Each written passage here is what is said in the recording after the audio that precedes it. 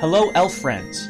Welcome to another episode of the ElfQuest Show podcast. I'm your host, Ryan Brown, and this episode is a very special one. It's our very first fan feedback episode, and hopefully the first of many.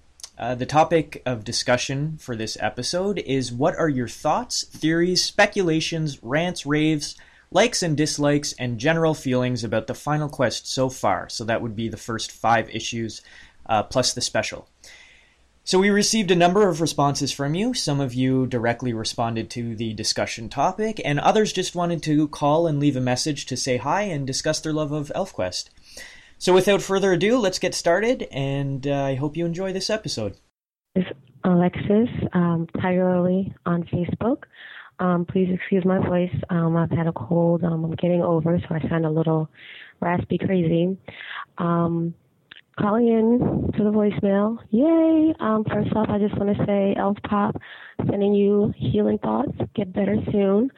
And I went to the Comic-Con this past Saturday. It was a con. It was very crowded. It was, very mainstream, I guess, now. Tons of people, tons of vendors. It was okay. I have just some very loose points that I kind of jotted down in regards to ElfQuest. I've been reading ElfQuest since I was about 13. If anybody's seen AMC Comic Book Man, I geeked out about ElfQuest. I was there for about 45 minutes, but they cut a lot of it out. But again, it was just me geeking about what I love, ElfQuest. I started reading ElfQuest when I was 13. A friend of mine gave it, I believe I started with volume 2, which he gave me. So I kind of started in the middle, but then I just, begged him for the rest of his graphic novels. So he gave me all of them. So I went back to 1 and then finished the rest. First, I just have to say, as an African-American woman, when I first saw Lita, she's a dark-skinned, gorgeous, independent elf. It just blew my mind. The colors, the story, how strong they were as a tribe. And then when Lita and Cutter had Ember and Suntop, again, it was just that sense of family, and I'll do anything pretty much to protect what's mine. ElfQuest had a lot to do with my cosplay. Lita was the first costume actually I ever made for Halloween. So also when you read ElfQuest, no matter what you're going through or, it just takes you to this whole other world, and it just makes you feel so much better. I think that's about it. Oh, no, I wanted to also talk about Ember denying recognition. I mean, that kind of blew my mind, too, because, through all the years of reading ElfQuest, you don't really see that. You don't really see an elf denying something that strong. And the fact that Ember did it, to save her, the love of her life, that kind of, again, blew my mind. And it's just, the teenies are always surprising you and always throwing these things at you, and you just can't wait to find out more and more and more. And I just really hope it never ends, because it's just amazing. Hopefully, by the time, Tyr and Ember's recognition is hopefully fulfilled, we'll continue ElfQuest, with their children, and it just hopefully keeps going. It keeps going. Anyway, it's, that's all I want to say. I love ElfQuest, and yay! Bye. Hello, let's see how this goes. Hi, it's Raven from the north of England in the UK. Ray the Tree Shaper from the forums, on the ElfQuest forums, when I can get on them. I absolutely love both ElfQuest and the ElfQuest show on the podcast. And I can't thank Mandy Roncalio Mayer, I think I've pronounced it right, enough for getting me so hooked on ElfQuest. Well, thank you also to Wendy and Richard Pinney, and all you, all you at ElfQuest and the show.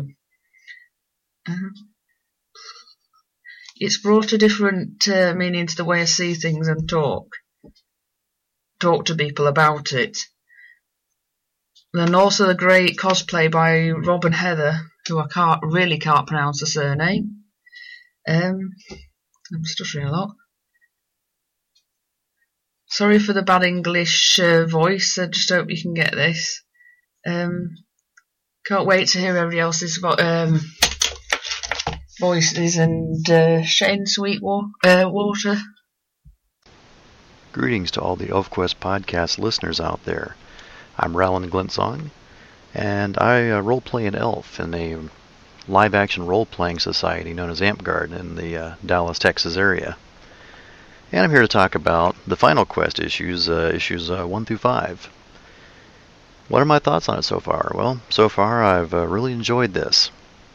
And I'm going to go through the issues real quick here.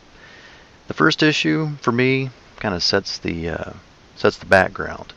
Now, I didn't see the Final Quest special or the stuff online before I read this, and being that there was a couple of things that I just kind of had to pick up as I went.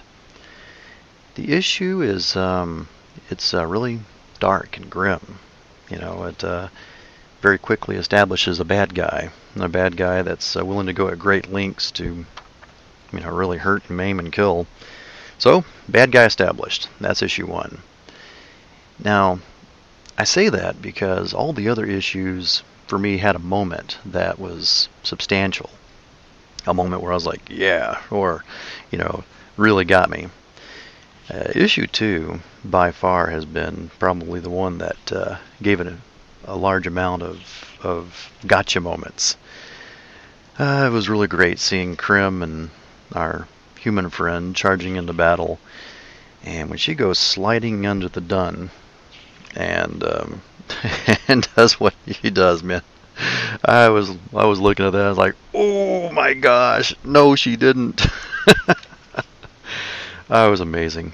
Yeah, that happens, and then of course their dying moments underneath the wagon. Krim and our human friend, as they're laughing in their last breaths. That was cool. I was almost hoping that really wasn't the end of them, but it was. Krim was she was pretty attractive. And then of course they have their recognition moment as soon as Krim dies, and come on, elves, hold off everybody else, let them have their moment. And who says they can't have a quick fling in the middle of battle? But oh well, they couldn't. Minder, wow. Minder's glowing eyes and everything is he kind of comes across as for those who are in the labyrinth, he kind of comes across as a Jareth type to me to that point. He's just kind of really enjoying his maiming with his healing powers. Pretty cool. I'd like to see more of that. And then that episode goes on, and let's see, was there any more to that? Yeah, that was a great issue. And then we got issue 3, and let's see, what did I really enjoy about issue 3 is I'm just basically thumbing through it. Tyr's powers. I've heard the commentary on the Elf podcast about Tyr's powers and what they involve, and I gotta admit, it was kind of chilling to me. I just can't imagine the whole concept of, sacrificing yourself. And it's not so much for the greater good, it's, true, there's a greater good, but if there's a greater good, then why do they have to die? Why can't there be other means to do it? I really don't understand a frog thinking, if somebody says, well, can you feed the children? I'm like, well, yeah, I'll catch you something, but I'm not going to die. That was pretty much it, because in this issue we see 2 uses of Tyr's powers. And also very grisly to me is, these deers come up and they offer transportation, and some allow themselves to be ripped to shred by wolves while the other deers are watching, and it's like, okay, and this is the greater good, how? Yeah. Interesting concept. I really, it got me thinking, but yeah. Oh, and then of course towards the end when the Dun fires off the gun, I remember the scene from King Kong movie, and there was this native on this island, and they pulled out a gun, and the native just looks at him like, what's that? And they actually have to fire at him like 2 or 3 times before the guy's realizing, hey, wait a minute, that hurts, And kind of the same thing here. Dunn pulls out the gun. Ember kind of sees the guns, like, and then of course the gun fires, like, oh, okay, gun does bad things. Very interesting thing, because I think a lot of us, when it comes to guns, we have that fear kind of ingrained into us. Fascinating, really fascinating. Issue 4. What's really interesting about issue 3 was on the ElfQuest Facebook page. I actually talked about how humans had suddenly developed this the ability for musket pistols. Completely jumping over the arquebus stage of firearms. And I actually theorized that trolls had to be involved. And of course, issue 4 we find out, two-edge. What do you know? Of course, it goes on, and let's see, what was the gotcha moment in 4 for me, aside from seeing Kavi there towards the end? Oh yes, of course. Yes, I love the moment when she pulled that power. Of course, Tyr, gotta agree, man, he's being a little bit whiny. Don't leave me, and all that. And of course, she gets the power to break off the recognition. That was a powerful moment. One of those great moments in ElfQuest where you learn that you can be more than your carnal nature, if you so choose. And then finally, of course, the great rescue on issue 5. And of course, already from issues 1 to 5, we kind of have a complete story, and as it's been mentioned in the podcast, a very short amount of time, really, about a day, if even that. A lot has happened. And of course, I just absolutely loved how Kavi, goads Tyr into survival. He's like, why you, if you are already dead? I love that. Yep, and of course, we got Winkin flying in to save the day twice, in both cases, and of course, the great rescue. It's neat how, after all these years of questing and everything that they've accumulated, this was kind of like the great culmination. All the, Cutter wanted to build up his tribe and able to fight the humans, and essentially that's what he's done. He's got the palace, he's got the ability, they've got their pool of magic and all their skills and abilities, and that allowed them to save one of their own when they had to. So that lifelong quest of Cutters has really paid off. And that's pretty much it where we're at right now, and where I think this is going. Well, we really haven't seen very much in the way of the Blue Mountain Elves as of late. Ari and, of course, Egg and all the other ones. And who knows, maybe others have possibly survived. So, of course it's a long shot, but I almost hope that in a way we might see some kind of hidden Blue Mountain rebuilded kingdom up there or something. So I think that would be really fascinating. I'm sure it's something along those lines.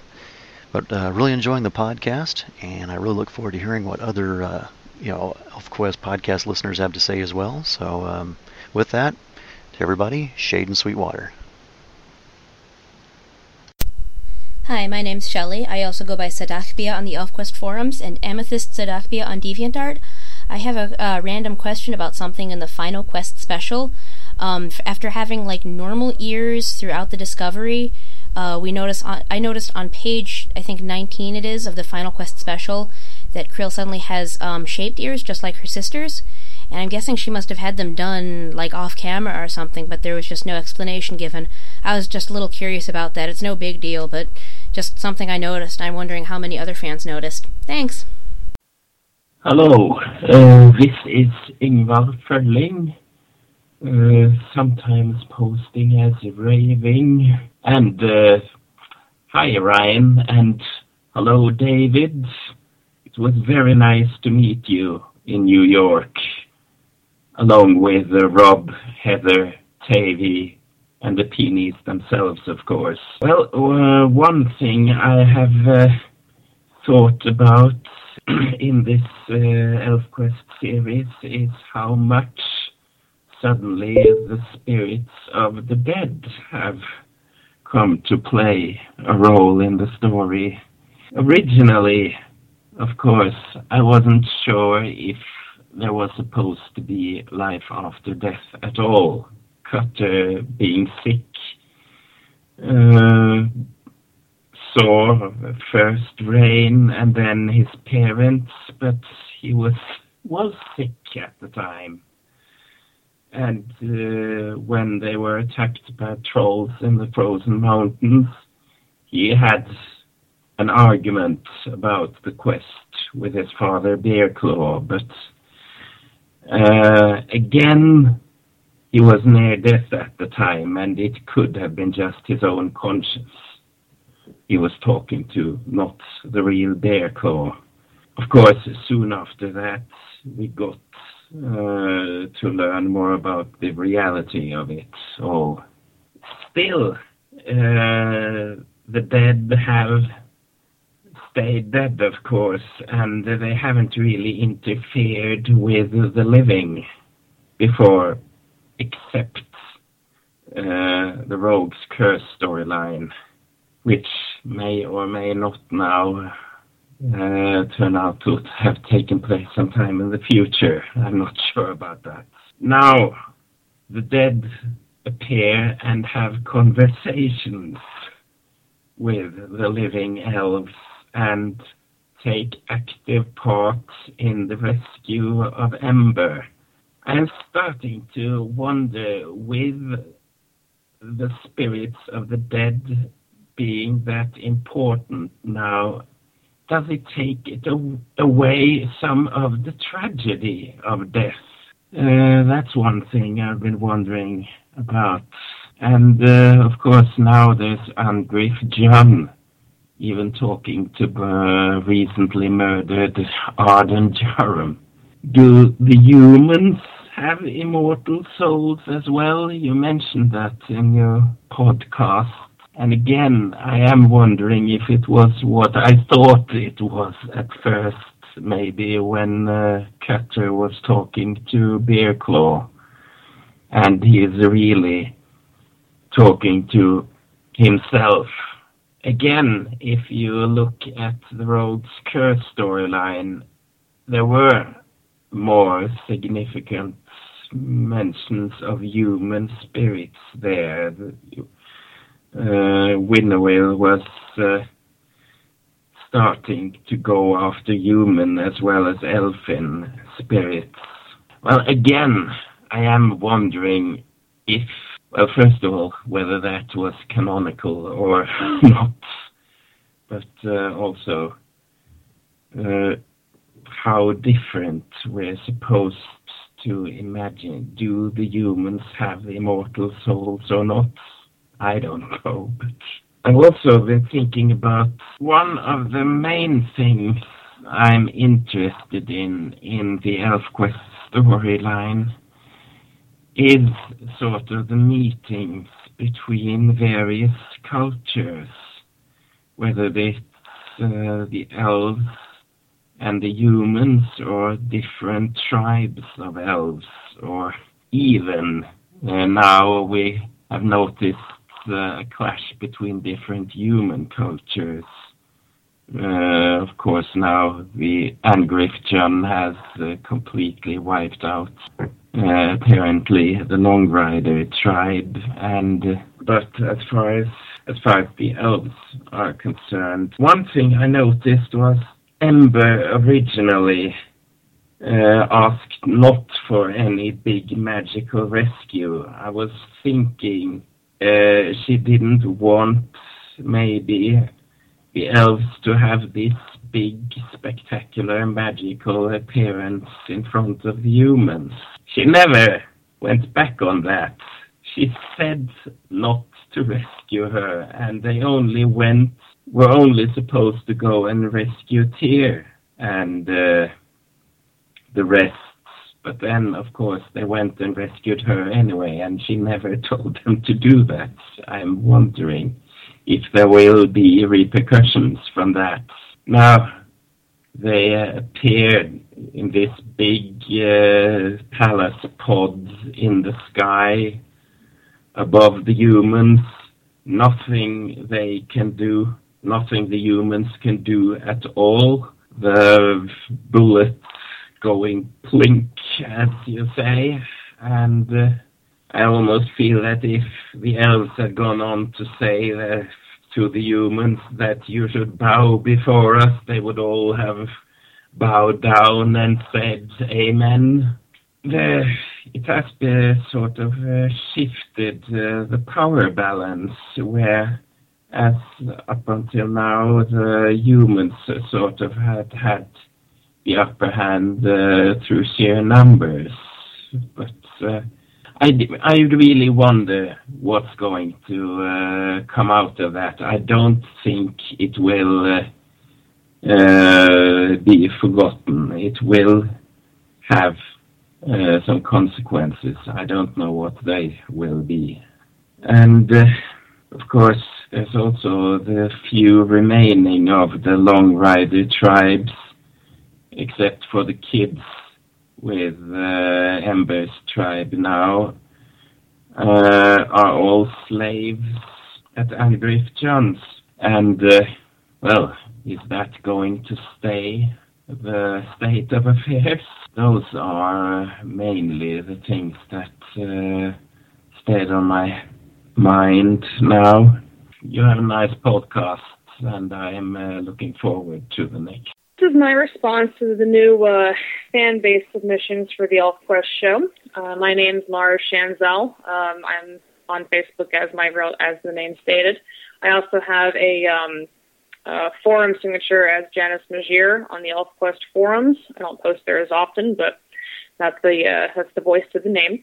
I'm calling in to give my thoughts and theories and speculations as requested. First of all, I just want to say that I've been a fan for ElfQuest for about 20 years, so I've been following it very intently ever since I was about 13 years old. Mainly what interests me with ElfQuest is I do like the dynamic of how the elves survive. I like the Wolf Riders in particular. I love the way they communicate through honesty and through sending. And, of course, who doesn't like the elven sensuality aspect? But to be a little bit more specific, I've been really pleased so far with the induction of ElfQuest. I feel that over the years, I've been exposed to all that ElfQuest has had to offer with their stories, and I feel that only Rendy and Richard can really evoke the spirit of the world of Abode. Yeah, there's been some helpers along the way. Brandon McKinney, Sonny Strait, of course, with his coloring, and Dylan Naklandis. And but on that note, I mean, the heart and soul will always belong to Wendy and Richard for me. It's a great feeling to know that we're all going to get some closure with the original story that's been laid out so far. And we're experiencing nothing short of a smorgasbord with all the old questions answered and the new questions asked. And there's a lot of cerebral and visceral experiences that we're experiencing now with how the final quest is being laid out, with all these characters that we've known and loved for the past 35 years or so. I think, though, the biggest focus for me, believe it or not, with everything going on, is just what's going on with Moonshade and Strongbow. This is hitting me the hardest out of everything that's happening. I consider them the epitome of what it means to be Wolf Riders, and their relationship is, for me, a litmus test in regards to the future of the Wolf Riders in general. Their partnership is similar to Tree Stub and Clearbrook, for they're all elders, and in a way they've taken on a role of surrogate parents. So it's interesting to see how it all pans out, or how it's been panning out. Going back to the relationship aspect with Strongbow and Moonshade and to Tree Stub and Clearbrook, it's a great juxtaposition to compare how relationships can either work or dissolve. I remember one instance back in Searcher and the Sword where Clearbrook was, she stood fast by Tree Stump and his wishes to produce bright metal for smithing. And even though it meant sleeping underground, being away from the wolf pack, she was there with him because she believed in his values. And here we have Moonshade who was at one time very steadfast with Strongbow's values, but since the untimely death of Ruthel, they've been called into question. She is very intent that the element of danger within the Wolf Riders is simply no longer needed, while Strongbow is still in that position of, more or less, it's the character behind the tribe and essential for their survival. I cannot help but feel, this is my speculation, that Moonshade's wanting for something more will be, ironically, her own demise. I'm pretty poor at giving specific speculations as far as looking so far into the future, but the way that the story is flowing has me all ready for her death. So I'm hoping I'm wrong. But the other speculation that I have that's just more for fun is that somehow Coryphae is linked to Jink.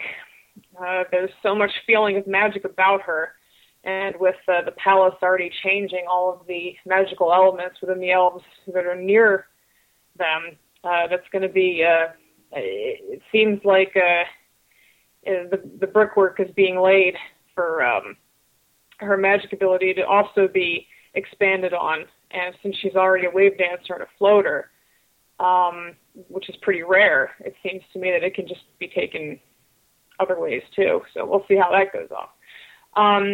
As of now, that's all I have. I'm going to continue to enjoy the upcoming installments with great relish. I'm just not going to think too far ahead on things. I do take it as it comes because I've grown to take the now approach in such matters.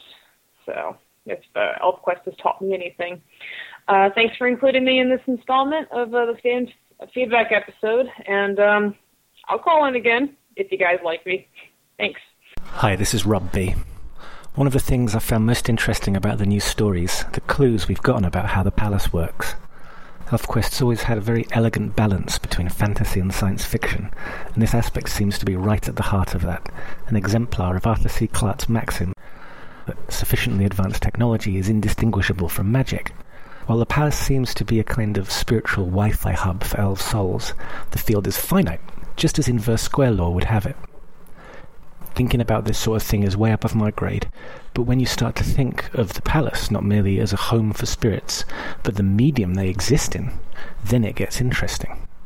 What do you guys think about the elves' relationship to the palace, especially the hints we've been given about a possible conflict with the Wolf Rider's nature? Hi everyone, this is Amanda J. Roncalio-Meyer. I live in Cave Junction, Oregon, and I love it out here. I live in the woods, perfect place for an ElfQuest fan. First off, I want to say that David, you and Ryan absolutely rock. I think the ElfQuest show is fantastic. I think it's so fun to listen to. As I said, I live in Oregon up in the woods, and I don't have very many other ElfQuest fans around me, so it's really kind of cool to be able to listen in on the show and hear other people's opinions and what you guys are thinking of the show. So I've been really appreciative of it. So thank you to both Ryan and David for starting this. It's an absolutely awesome idea. Of course, huge thank you to Wendy and Richard. I mean, we wouldn't be doing any of this if it wasn't for them. So thank you, Wendy and Richard, Elf Mom, Elf Pop, so much for ElfQuest and all the things that you have done throughout the years for all your fans. Your love that you show us is absolutely amazing. I mean, I got to meet you guys in person last November at Convolution. I was Moonshade. Hi, remember me? And that was just awesome. You guys were so fun to meet, to chat with. It felt more like meeting old friends than meeting somebody that I've kind of looked up to my whole life. So for anybody who ever has wanted to meet the Peonies, it's amazing. Like, I really hope that every single one of the hardcore ElfQuest fans get a chance to meet them at some point. And it's so much fun. It's amazing. It's really awesome. I really hope that you guys do continue the ElfQuest show. I think it's, as I said, really awesome to listen to. It really gets an outlet for us fans that are kind of isolated.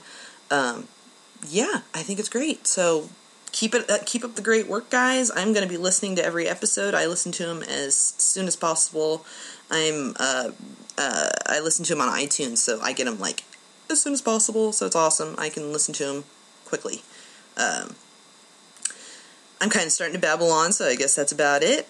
I think I've said just about all I want to say. Special little hi to Ravian, because I know she wants me to say hi to her. Hi, Ray. My ElfQuest pen pal. We have a lot of fun sending stuff back and forth. Got a big package ready for you, Ray. Lots of ElfQuest goodies. Anyway, thanks again, everybody. Elf Mom, Elf Pop, Ryan, David, you guys all are awesome and rocking, and keep up the freaking awesome work with the ElfQuest show. Much love, luck, and peace to everybody, and I can't wait to hear everybody else's voices. Anxious to hear everybody I haven't heard before.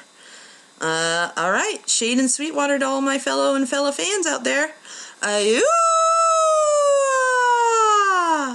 was bad, I know, but oh well. Bye! Hey, this is the Grib Schnobler, host of the Gribcast, and I might not be able to provide as much feedback as I would like, because unfortunately things have been kind of crazy in my life lately, and I've only had, and my internet went out recently while I was listening to the first episode of your show, and I only just got to finish listening to your first episode, but it's really good. And while I do have internet at my current location, I am downloading all the rest of the episodes so I can get them on my phone and listen to them without an internet connection later, and enjoy them. Also, I've only read the first 2 issues and the prologue issue of the final quest, so I haven't had, I have to catch up with the other issues in order to listen to all of your episodes. But I am really enjoying the final quest so far, and feel pretty special that I get to experience it as it's coming out.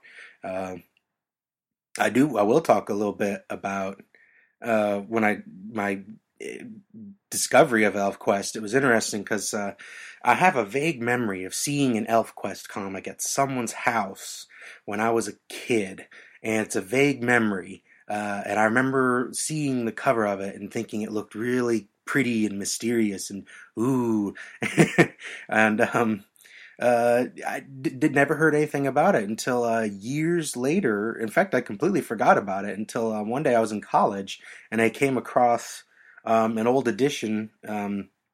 It's a colorized edition of the first volume of ElfQuest.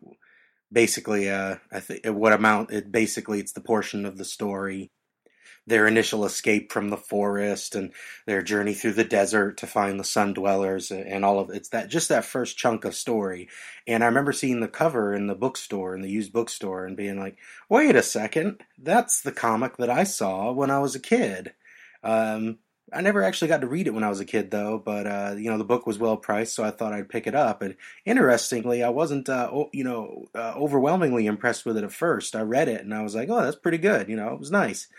Like the artwork, and I like the characters, but I wasn't bowled over by it. But then a really great comic book store opened up.